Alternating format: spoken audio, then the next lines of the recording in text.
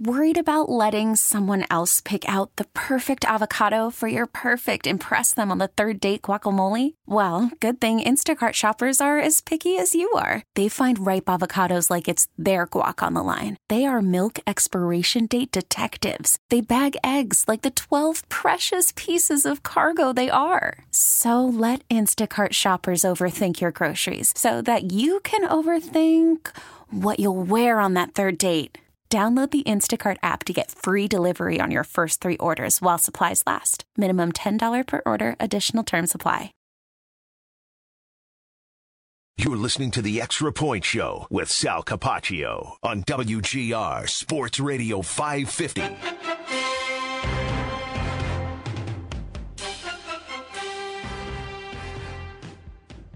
Takes the snap, looking left, now back to the right, into the end zone to Diggs for the touchdown! It's a 17-yard touchdown reception. Can you dig it? Allen back to pass. Blitz coming, fires to the end zone, wide open to Gabe Davis, the touchdown maker. Fakes the handoff to Murray. Allen running out, pump fakes, and he's gonna waltz into the end zone.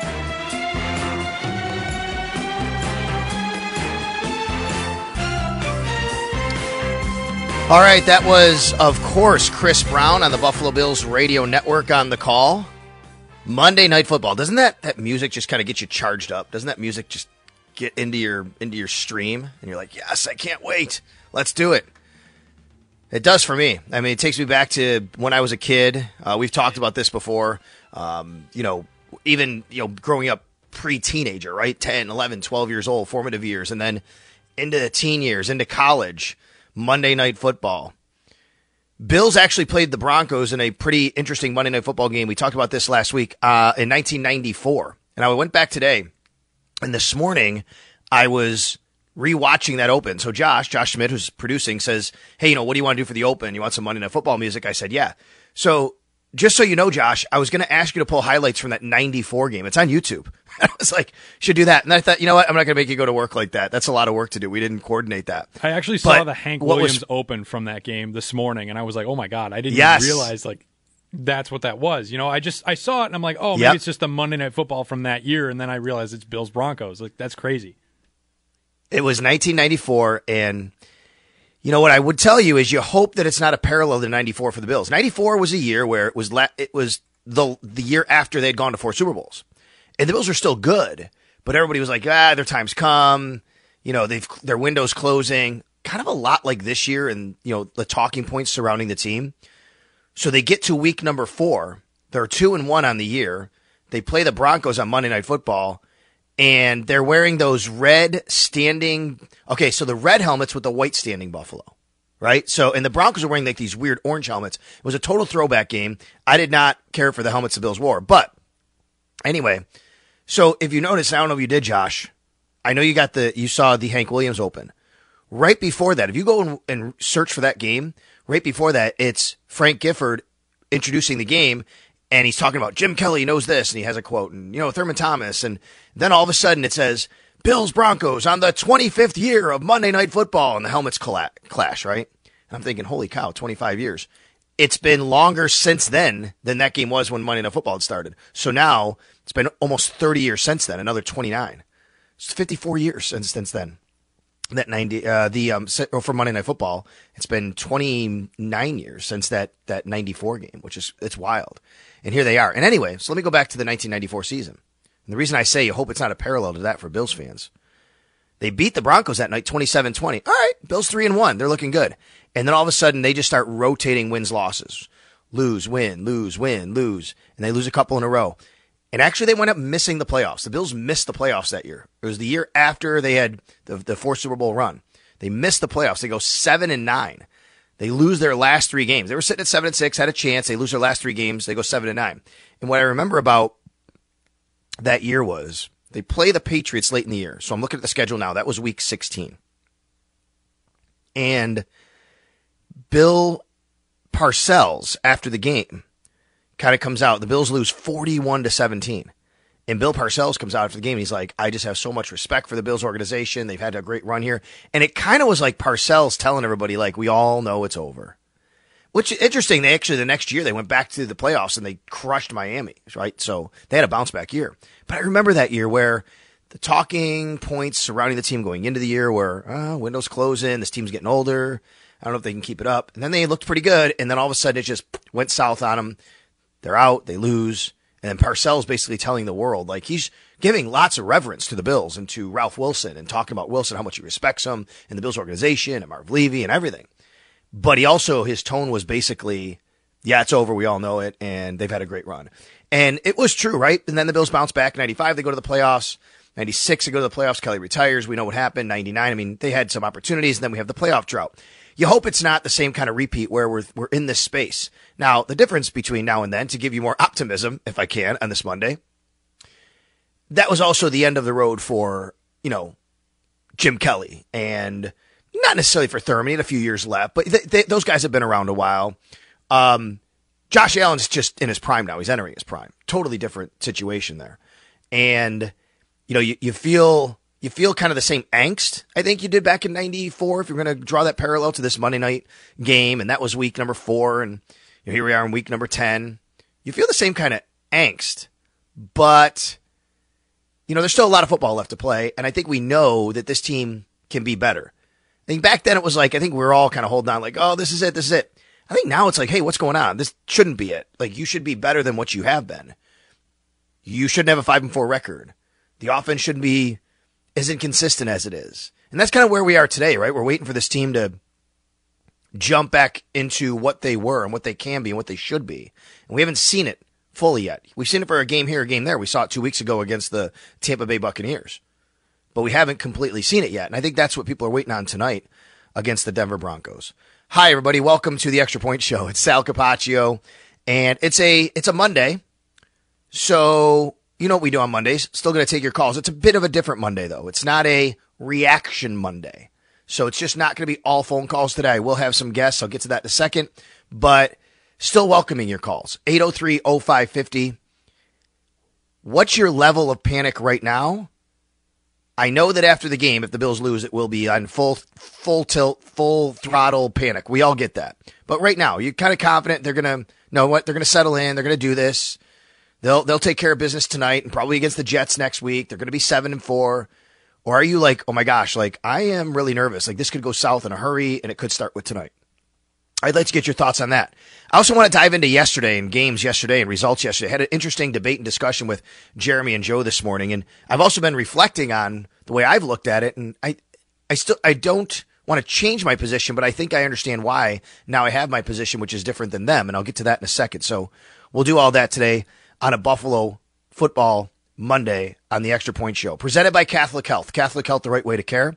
By Northwest Bank. For what's next, get started at northwest.com.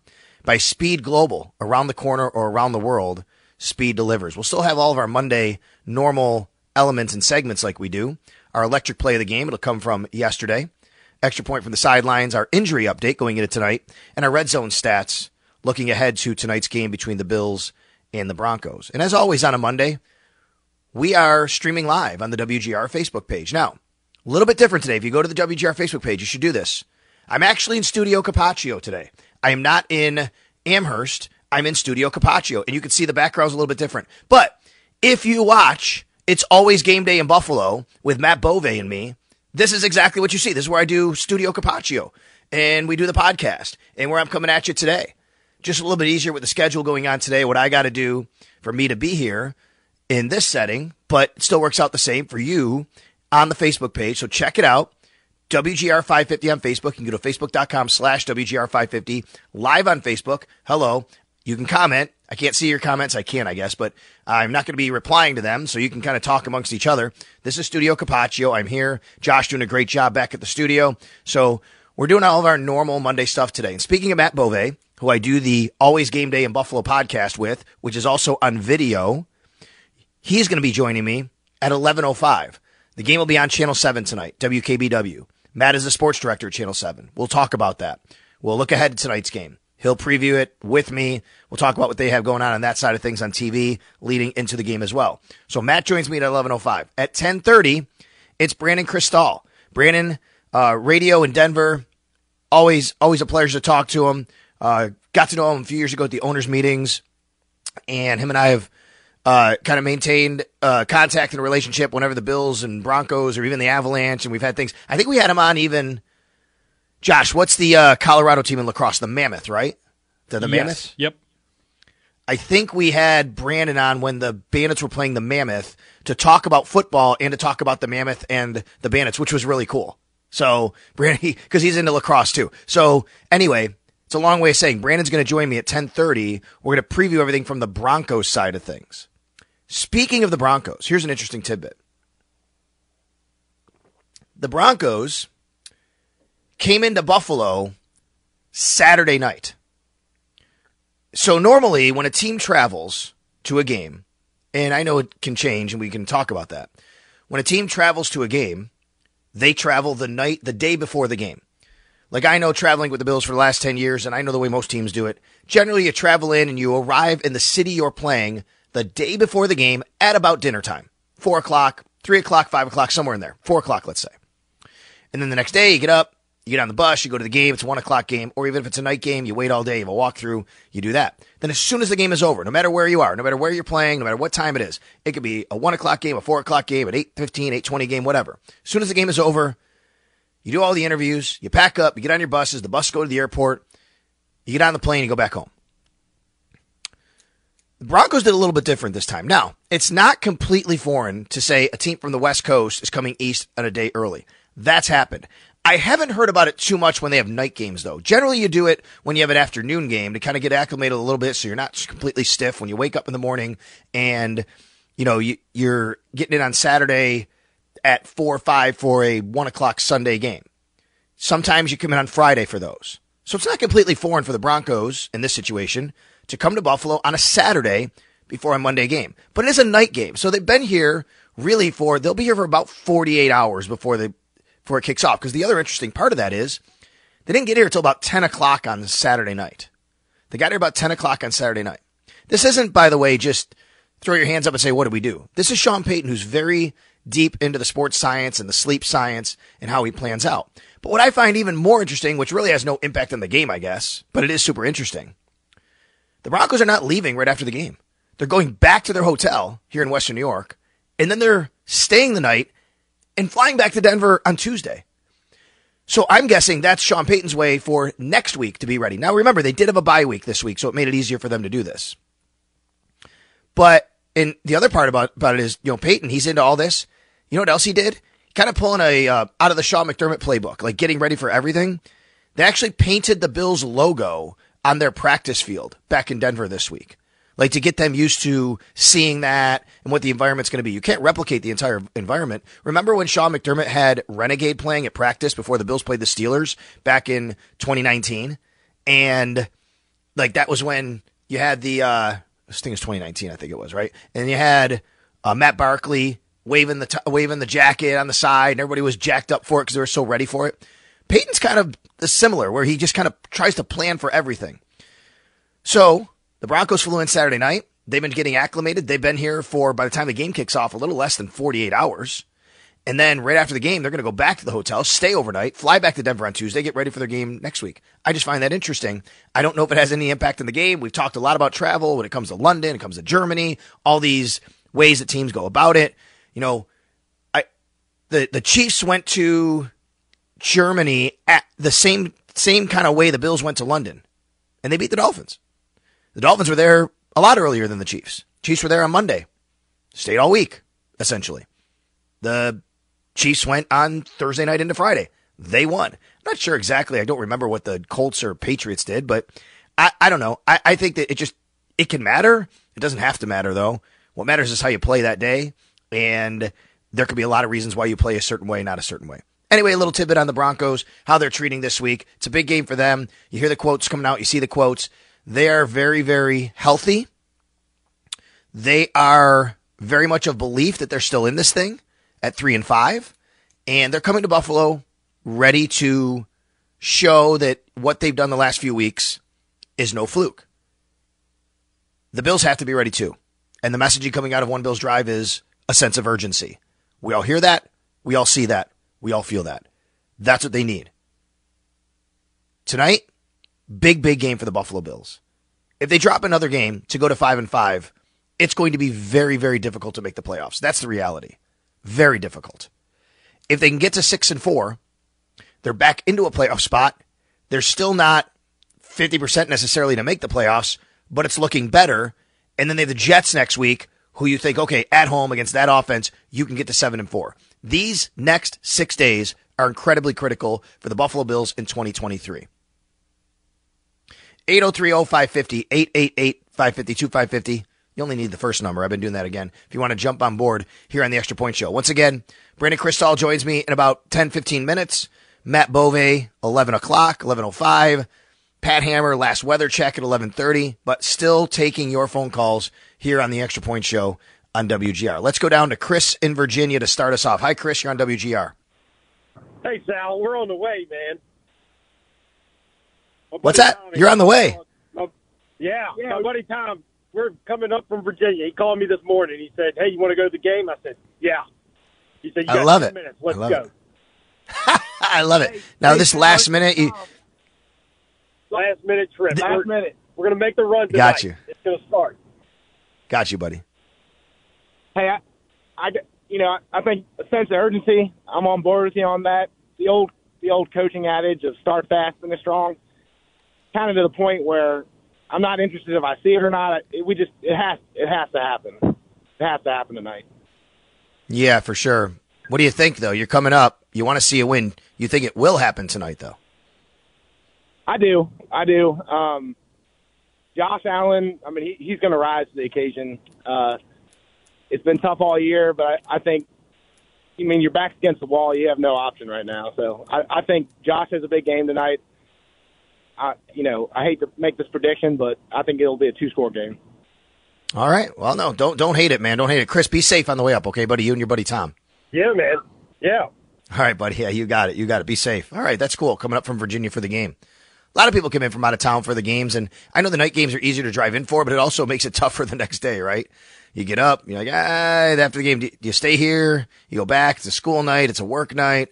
All that kind of stuff. Boy, 2-score game. It'd be nice if the Bills could have one of those. I mean, the Bills 2 weeks ago looked like they were on their way against the Tampa Bay Buccaneers. And then the Buccaneers have the ball, have a drive, which was aided by a couple of penalties. The face mask call, I still think that was like kind of a big swing. Remember that game, the face mask call on Jordan Phillips? If you don't have that, the Bills probably walk away with, they might score again. They have the ball at midfield, but they walk away with a 2-score victory. Instead, it comes down to a Hail Mary at the end of the game that the Buccaneers had an opportunity on. I mean, these games are so razor thin at any point, anything can happen. Look at yesterday. I want to talk about yesterday. I want to talk about where the standings are. Yesterday was a great day of football. A great day of football. I don't get a chance to watch Sunday games a lot, right? I mean, even when, like last week, Bills are playing Sunday night, but, there's a lot of work to do, things to prepare for, and then you got to get to the stadium, and so I can't really watch a lot of it. I'm checking in on it. Yesterday was a little different. When the Bills play either Monday night or Thursday night or have a bye, I get to watch a little more football. And so what I do is I put Red Zone, here's how I do it. Here, I don't have, Josh, I don't have NFL Sunday Ticket. Do you have it?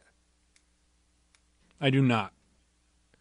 The reason I don't have it, I would love it. I used to have it when I wasn't living in Buffalo. The reason I don't have it is I would never be able to watch all the games. Like, I'm not going to pay for it if I'm ever home. You know what I mean? So I do not have it. You're probably in the same boat. You got to work sometimes, so it's kind of not worth it for you, right? Yeah, I mean, with the new shift, I haven't been working as much of these night games. So, like, that's been nice. But most of my friends have, like, we all have ways to stream it. So one night we'll be at their house and, we just bounce around. I hear you. So that's what I did, though. What I do, Josh, is I put whatever game is locally on. Yesterday it was Green Bay, Pittsburgh, and what was the other game that was on? I can't remember now. Browns, Ravens.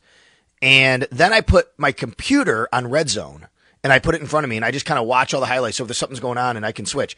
Sometimes I flip it the other way. My wife hates when I watch Red Zone. She's like, oh my God, it bounces around too much. Can you put one game on? She loves watching football. She's like, I can't do it that way. So I put the game on the regular TV and then Red Zone on the computer. Anyway, watching through yesterday, and all these games were kind of close in the beginning. You're like, yeah, maybe Houston can make a game of it. Bam. Look what happened in that game. Fourth quarter, incredible. Green Bay. How does Pittsburgh keep doing it? Pittsburgh, again, with another win. you figured they'd probably win against a pretty poor Green Bay team, but Green Bay had their opportunities. They missed the extra point, comes down to the end, and then they need a touchdown because of that. They can't convert. They can't do it. Pittsburgh with another victory. Boy, the Ravens-Browns game was awesome. Fourth quarter was incredible. Ravens blow another fourth quarter lead. They've done that a few times. Browns come back, they win. So where does it leave the standings right now? As of this very moment, okay? As of this very moment, with the Bills only playing 9 games, not playing their 10th game yet, the Bills are in 9th in the AFC. They have the 9th seed. Of course, only the top 7 make the playoffs. If the Bills win the game, they will go into the 7th spot because 7 and 8 are Houston and Cincinnati, both 5 and 4. The Bills will go to 6 and 4. Bills would get to the 7th spot. If the Bills win, they'd also be 6 and 4. And the Miami Dolphins at 6 and 3, the Bills would be essentially a half game behind them. They have the head-to-head. I'm still looking at the division for them to make the playoffs. New York Times playoff machine, if you look at that, 35% chance. And that went down because of yesterday's results. And I had a interesting discussion and debate with Jeremy and Joe this morning about yesterday, whether they were good results or bad results for the Bills. And what I said, and I believe this, if you think yesterday was a bad day for the Bills, totally fine. I could totally see it. Then I think you're more of the, it's going to be a grind. They have to have all the help they can get just to get to the 7th or the 6th seed and just get in. And that is perfectly logical and reasonable. If you think that yesterday was a good day for the Bills, then you're thinking they're going to be okay. They're going to right this ship. They're going to be in it in the end. Let's try and still get the, dare I say it, 1 seed. I know. Hold on. I know. And maybe that's where I was. See, I'm still, because I'm an optimistic person at heart, like I'm still thinking the 1 seed is in play. I am. I know. How can you, Sal? Kansas City 7 and 2. Yep, that's right. Bills still play them. You beat them, you're 1 game back, then you only have to have 1 game flip along the way. Jacksonville 6 and 3, already lost to them. Yep, totally get it. Jacksonville also has Houston on their heels. You never know how that division winds up working out. There's a lot of football to play. Jacksonville didn't look that good yesterday against a good Niners team. Pittsburgh, I mean, they could win the North. I don't know. Right now, Baltimore's ahead of them by a half game. I can't see Pittsburgh doing that. Then you look at Cincinnati and Houston, the tough ones. That was the one I think that you could debate. Did you want Houston to win? Did you want Cincinnati to win? If you want Cincinnati to win, you're basically resigning yourself to saying, I want Cincinnati to be, Cincinnati can finish ahead of the Bills. We should have that happen. Don't let Houston catch you. See, I look at it the other way, though. Cincinnati's 5 and 4. The Bills are still ahead of them. You can't be tied with them. So let's just keep burying them. Let's make it so they can't catch the Bills. And they have that opportunity to win head-to-head. So I just think you can look at it both ways. I totally get it. I respect it. Jeremy and Joe and a lot of you think yesterday was a bad day. Look at the playoff odds. Yep, if you want to go by that, there's no doubt. I guess I'm still thinking, look, I don't think the 1 seed is out of play for any of these teams. Any of them, including the Bills. You win tonight, you're 1 win back of that. 1 win with 8 games to play, right? 7 games to play. 1 win. So, yes, and you would still play Kansas City. They're still on your schedule. And you'd still play Miami. They're still on your schedule. Of the teams in playoff spots right now, Kansas City's the 1 seed. Bills play them still. Baltimore's the 2. They do not. Jacksonville, they already lost to. Miami, they already beat. Pittsburgh, they don't play. Cleveland, they don't play. Houston, they don't play. It's kind of a mixed bag there. What's hurting the Bills a lot is their conference record, of course. They're 2 and 4. Cincinnati's 1 and 4. Now, you can't finish tied with them, though, because Cincinnati already beat you. Look at Baltimore. They're 4 and 3 in the conference. 1 more conference loss. They're tied with the Bills in a number of conference losses. So again, maybe I'm just looking at it to like, I'm the optimist at heart, the eternal optimist, and thinking, okay, how can they get there and even be as high as they can? But if you were thinking, dude, just get the 7th seed, then yesterday was probably a bad day. And I totally understand and respect that. Brandon Krisztal, KOA Denver, going to join me after this timeout. Sal Capaccio with you on the Extra Point Show on a Buffalo Football Monday. Bills Broncos tonight, right here on WGR and along the Buffalo Bills Radio Network. It's not like a revenge game or anything like that for me. Like, I left on good terms, left and went to go win a Super Bowl. I had a great relationship with everybody in that facility. Didn't have any bad blood with anybody in there. So for me, it was like I didn't want to leave. You know, I cried real tears when I left. Call from mom. Answer it. Call silenced. Instacart knows nothing gets between you and the game. That's why they make ordering from your couch easy. Stock up today and get all your groceries for the week delivered in as fast as 30 minutes without missing a minute of the game. You have 47 new voicemails.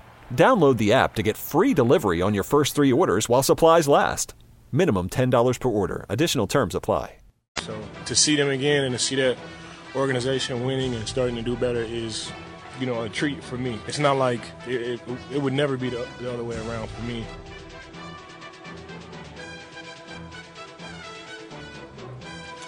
That is Bills defensive end Von Miller. He's going to walk into the Hall of Fame someday. And, the NFL, you don't do it by team, right? It's not like baseball where you wear a cap, right? You just go in and they kind of list all the teams that you played for. Well, let's be honest. I mean, Von Miller, if that were the case, he would be a Denver Bronco. And that's no slight against the Bills, the Rams, of course, but he spent over a decade in Denver. Now he gets to face his former team tonight. He is one team removed from them, went to the Rams, of course. Now he's with the Buffalo Bills tonight, Monday Night Football.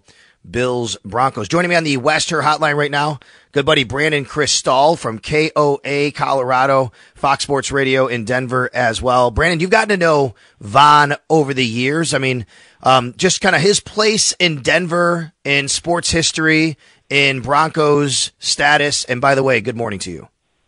Good morning to you, Sal. And, there's 2 reasons I'm bummed I'm not in Buffalo today. One is because I wanted to catch up with Von Miller, and 2, I wanted to see you. But that'll have to wait for I love it. for down the road, buddy. But I know it's going to be obviously a fun day for both cities, both fan bases, and hopefully a fun game. But no, Von for me. And last week, somebody in town, I can't remember who, tweeted their top 5 favorite Broncos of all time, right? And tried to figure out, where to rank everybody. And obviously, you start with Elway 1, and some people are debating where to put Peyton Manning. I have Floyd Little a lot higher than most people do. But I have Von Miller second because I can argue as good as Champ Bailey was, and he was great, and as great as Steve Atwater was, he was, this side of Ronnie Lott, the best safety in that era for my money. That Von Miller has been the second best Bronco since John Elway. And Terrell Davis was a huge part of those Super Bowl teams and really transformed the way they played. But for as good as Von was, for as dominant, as game-changing as he was, and of course in that run to Super Bowl 50 and the Super Bowl 50 MVP, he was out of this world. To have the most sacks in franchise history and to be the face of the franchise for a lot of years, that, they wanted to win more games, but you know how it goes. Without the right quarterback or without a quarterback, it doesn't really matter. But for my money, if we're doing a Mount Rushmore, Von's face is right there second next to John Elway's.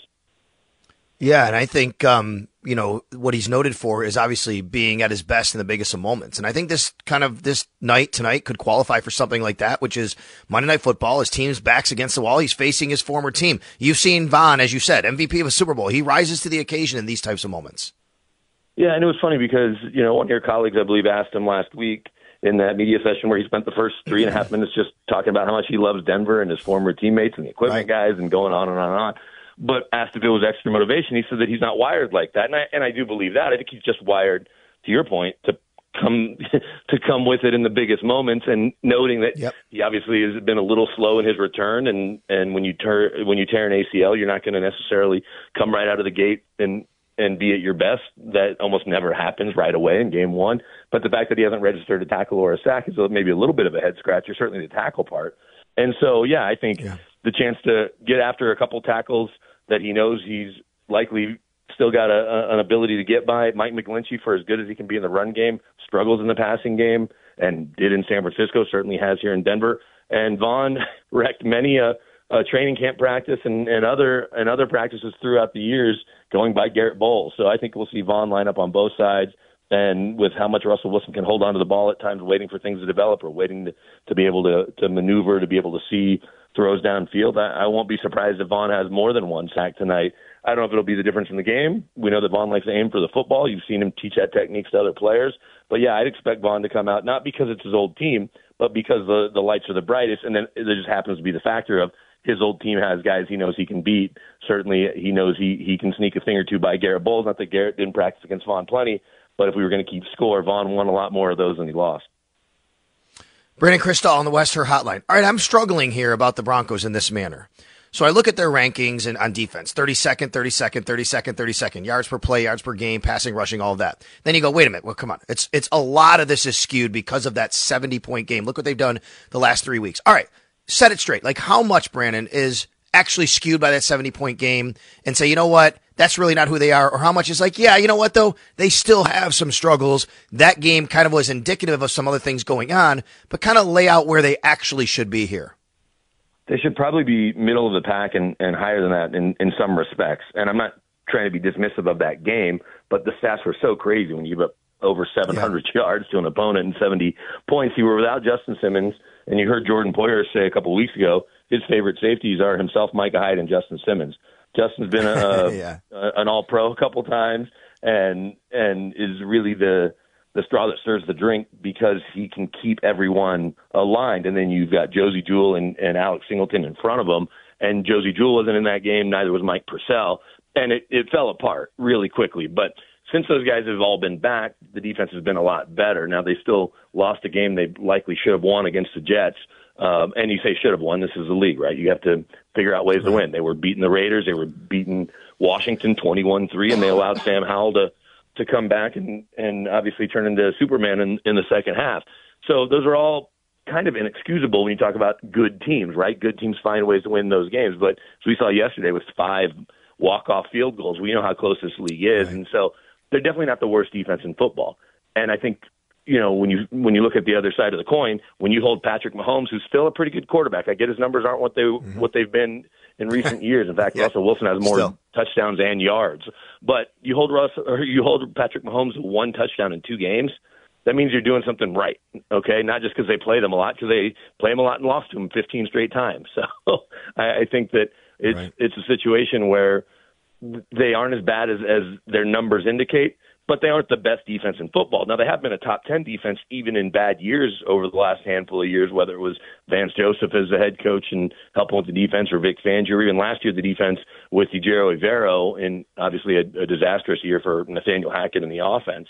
So they can make plays. They have playmakers. And then as much as everyone misses Von Miller, when Baron Browning's healthy, that's a third rounder out of Ohio State, you'll see him tonight wearing number 56. He's been number 2 in the NFL in edge pressure just the last 2 weeks. He's only been back in those 2 games and really rounded into form against the Chiefs. Or I say last 2 weeks, last 2 games that he played. Obviously, they had a bye last week.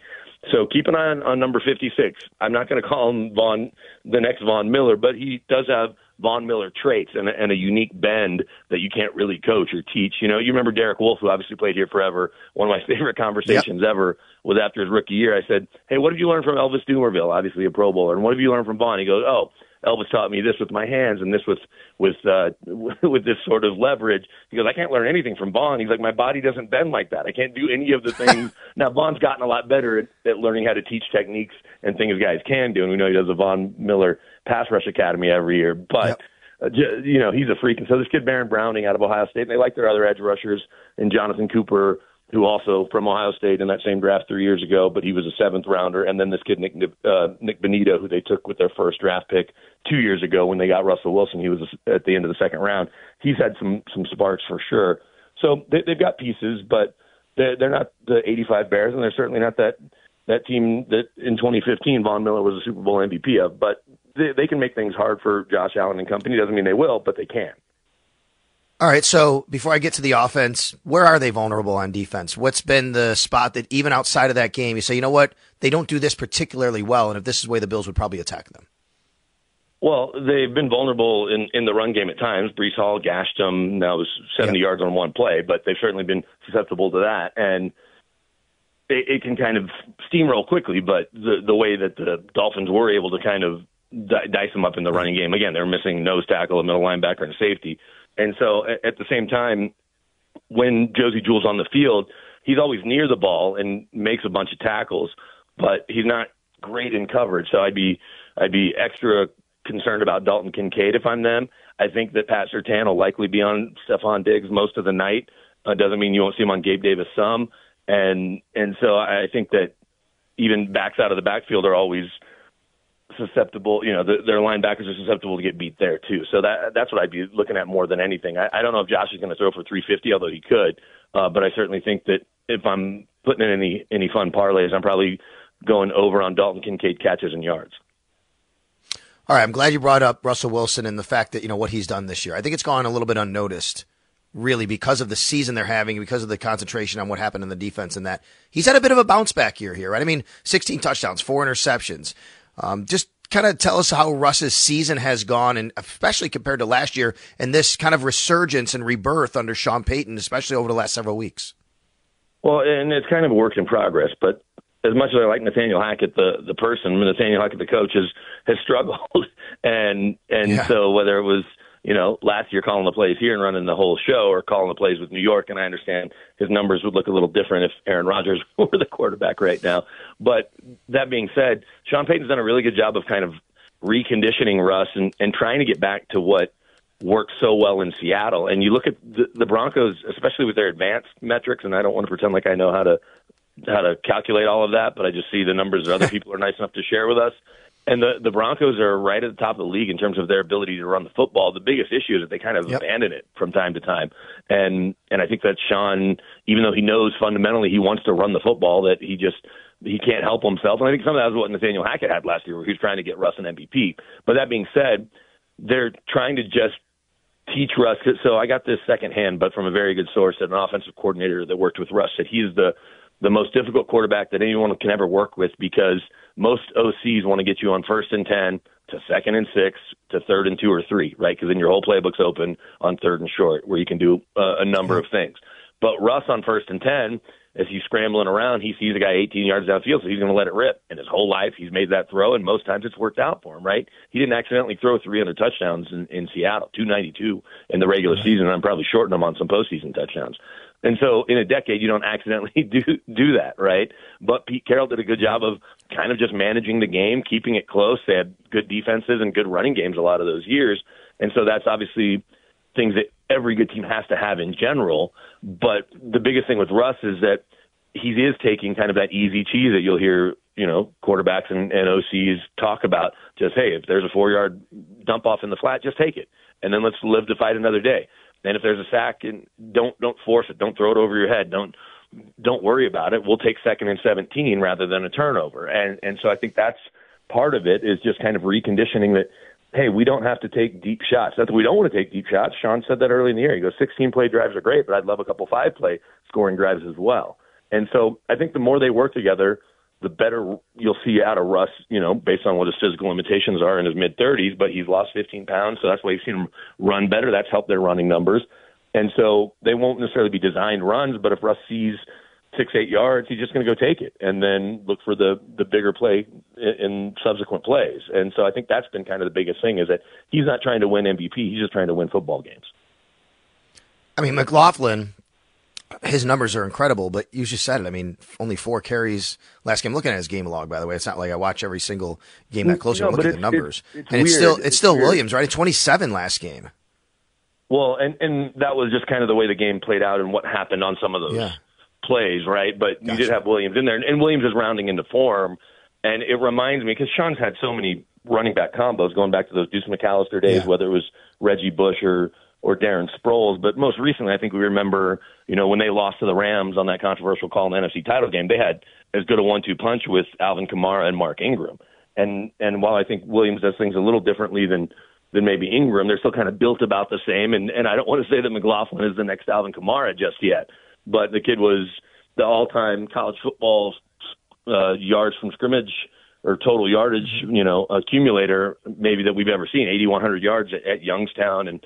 And he was at something other Notre Dame before, so not the actual Notre Dame, something else Notre Dame. But regardless, the kid just eats yards. And so they've got to figure out more ways to get him involved, and they've tried. But they also like Samaje Perine, especially in third down situations, to either catch the ball or certainly be good in pass protection.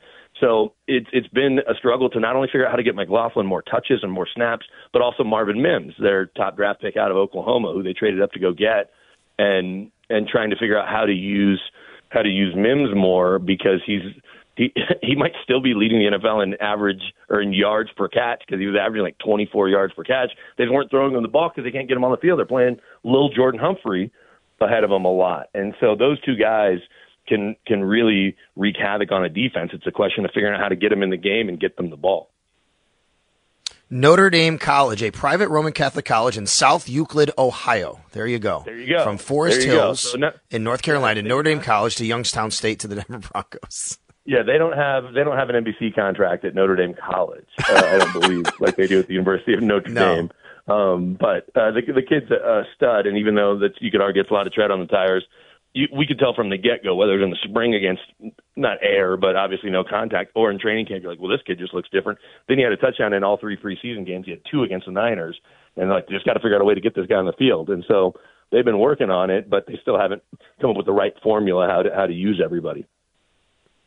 So before I let you go, I remember growing up, back, I don't know, in the 90s, thinking, Buffalo and Denver were very similar. They, the Broncos had gone to Super Bowls and lost. Buffalo did. And then finally, right, Denver gets over the hump and John Elway wins a couple and Denver has their first major championship. And then the Avs in 96 get their championship. And then the Nuggets get their first championship. So we're not the same anymore as far as cities, but what's it been like kind of reveling in how long did the after party last in the hangover after the Nuggets championship? I think it's just finally winding down as they're like, oh, well, we have another season. We want to go try to win another one, right? Because those guys, if you followed, whether it was Nikola Jokic all across Serbia, going to his horse races or hanging out in clubs, or Michael Malone enjoying his time following Nathaniel Rateliff in the night sweats across Europe, or Aaron Gordon and company, they got their celebrating in, just like the Avs did a year ago. And the Avs have been a little perplexing this year. Obviously, you saw what happened in their trip to Buffalo, and they lose 8-2 the other night to the Blues. They've been up and down, but you got to like their talent. And the Nuggets are right there. A tough loss last night to the Rockets, but they're going to be in the mix late. And both these teams have such good young cores with superstars, and the Avs with Cale Makar and Nathan McKinnon. Obviously, Makar might be the best player in hockey, or certainly is no lower than second on most people's list, at least if you believe all the national pundits out there. So it's a lot of fun. It's just everyone knows this is a Broncos town, right? And like, oh, the Rockies play baseball too. We'll worry about them down the road. But the Nugs and Avs, at one point, Sal, they are going to have a combined deep run where I'm just going to live at that building every night from April through June. This could be the year. It could be another year, another year or two, because stars have to align and guys have to stay healthy and all that. But it's been a lot of fun. That being said, this is a Broncos town. And, I know how much they love the Sabres there. When I was there for a Bills game a few years ago working for Westwood One, I couldn't believe on a college football Saturday, Notre Dame's playing USC, and I went to Duff's. The amount of TVs they just threw on random hockey games on a Saturday, I'm like, there's a bunch of there were college games on too. But hockey was definitely prominent, and the Sabres had already played maybe in Carolina earlier that day. I'm like, what are we doing here? There's all these West Coast college games. Why are we not watching them? I love it.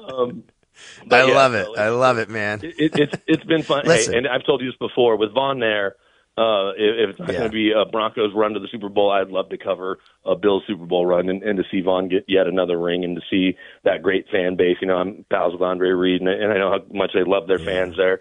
And so one of my wife's brothers lives in Buffalo, and he lives and dies with the Bills. And so it'd be fun to see. But I know that the Broncos defense is going to make things hard for him tonight. All right, buddy, listen. I'm bummed I can't see you as well, but we'll catch up at the owners' meetings or maybe college basketball somewhere down the road. We both share that passion as well, week, Brandon. Right? Maybe Super Bowl. There you go, week. buddy. Vegas. Yeah, that's right. That'd be great. So. Brandon, thanks for joining me, man. I appreciate it. Have a great rest of your day, and obviously the coverage tonight. Appreciate you. Thanks. Talk to you soon. All right, that is Brandon Krisztal. Good guy there, KOA Denver, in covering the Broncos and everything else. He loves those. He's like a lot of us. He loves his Denver sports like we love our Buffalo sports. All right, I'm a little late to the break. That's okay. Brandon was great. We'll do that. We'll come back. We'll wrap up the hour. Then Matt Bove on the other side of that. From the Bills side of things, Channel 7, WKBW. The game will be on TV there tonight. And, of course, on the Buffalo Bills radio network here on WGR.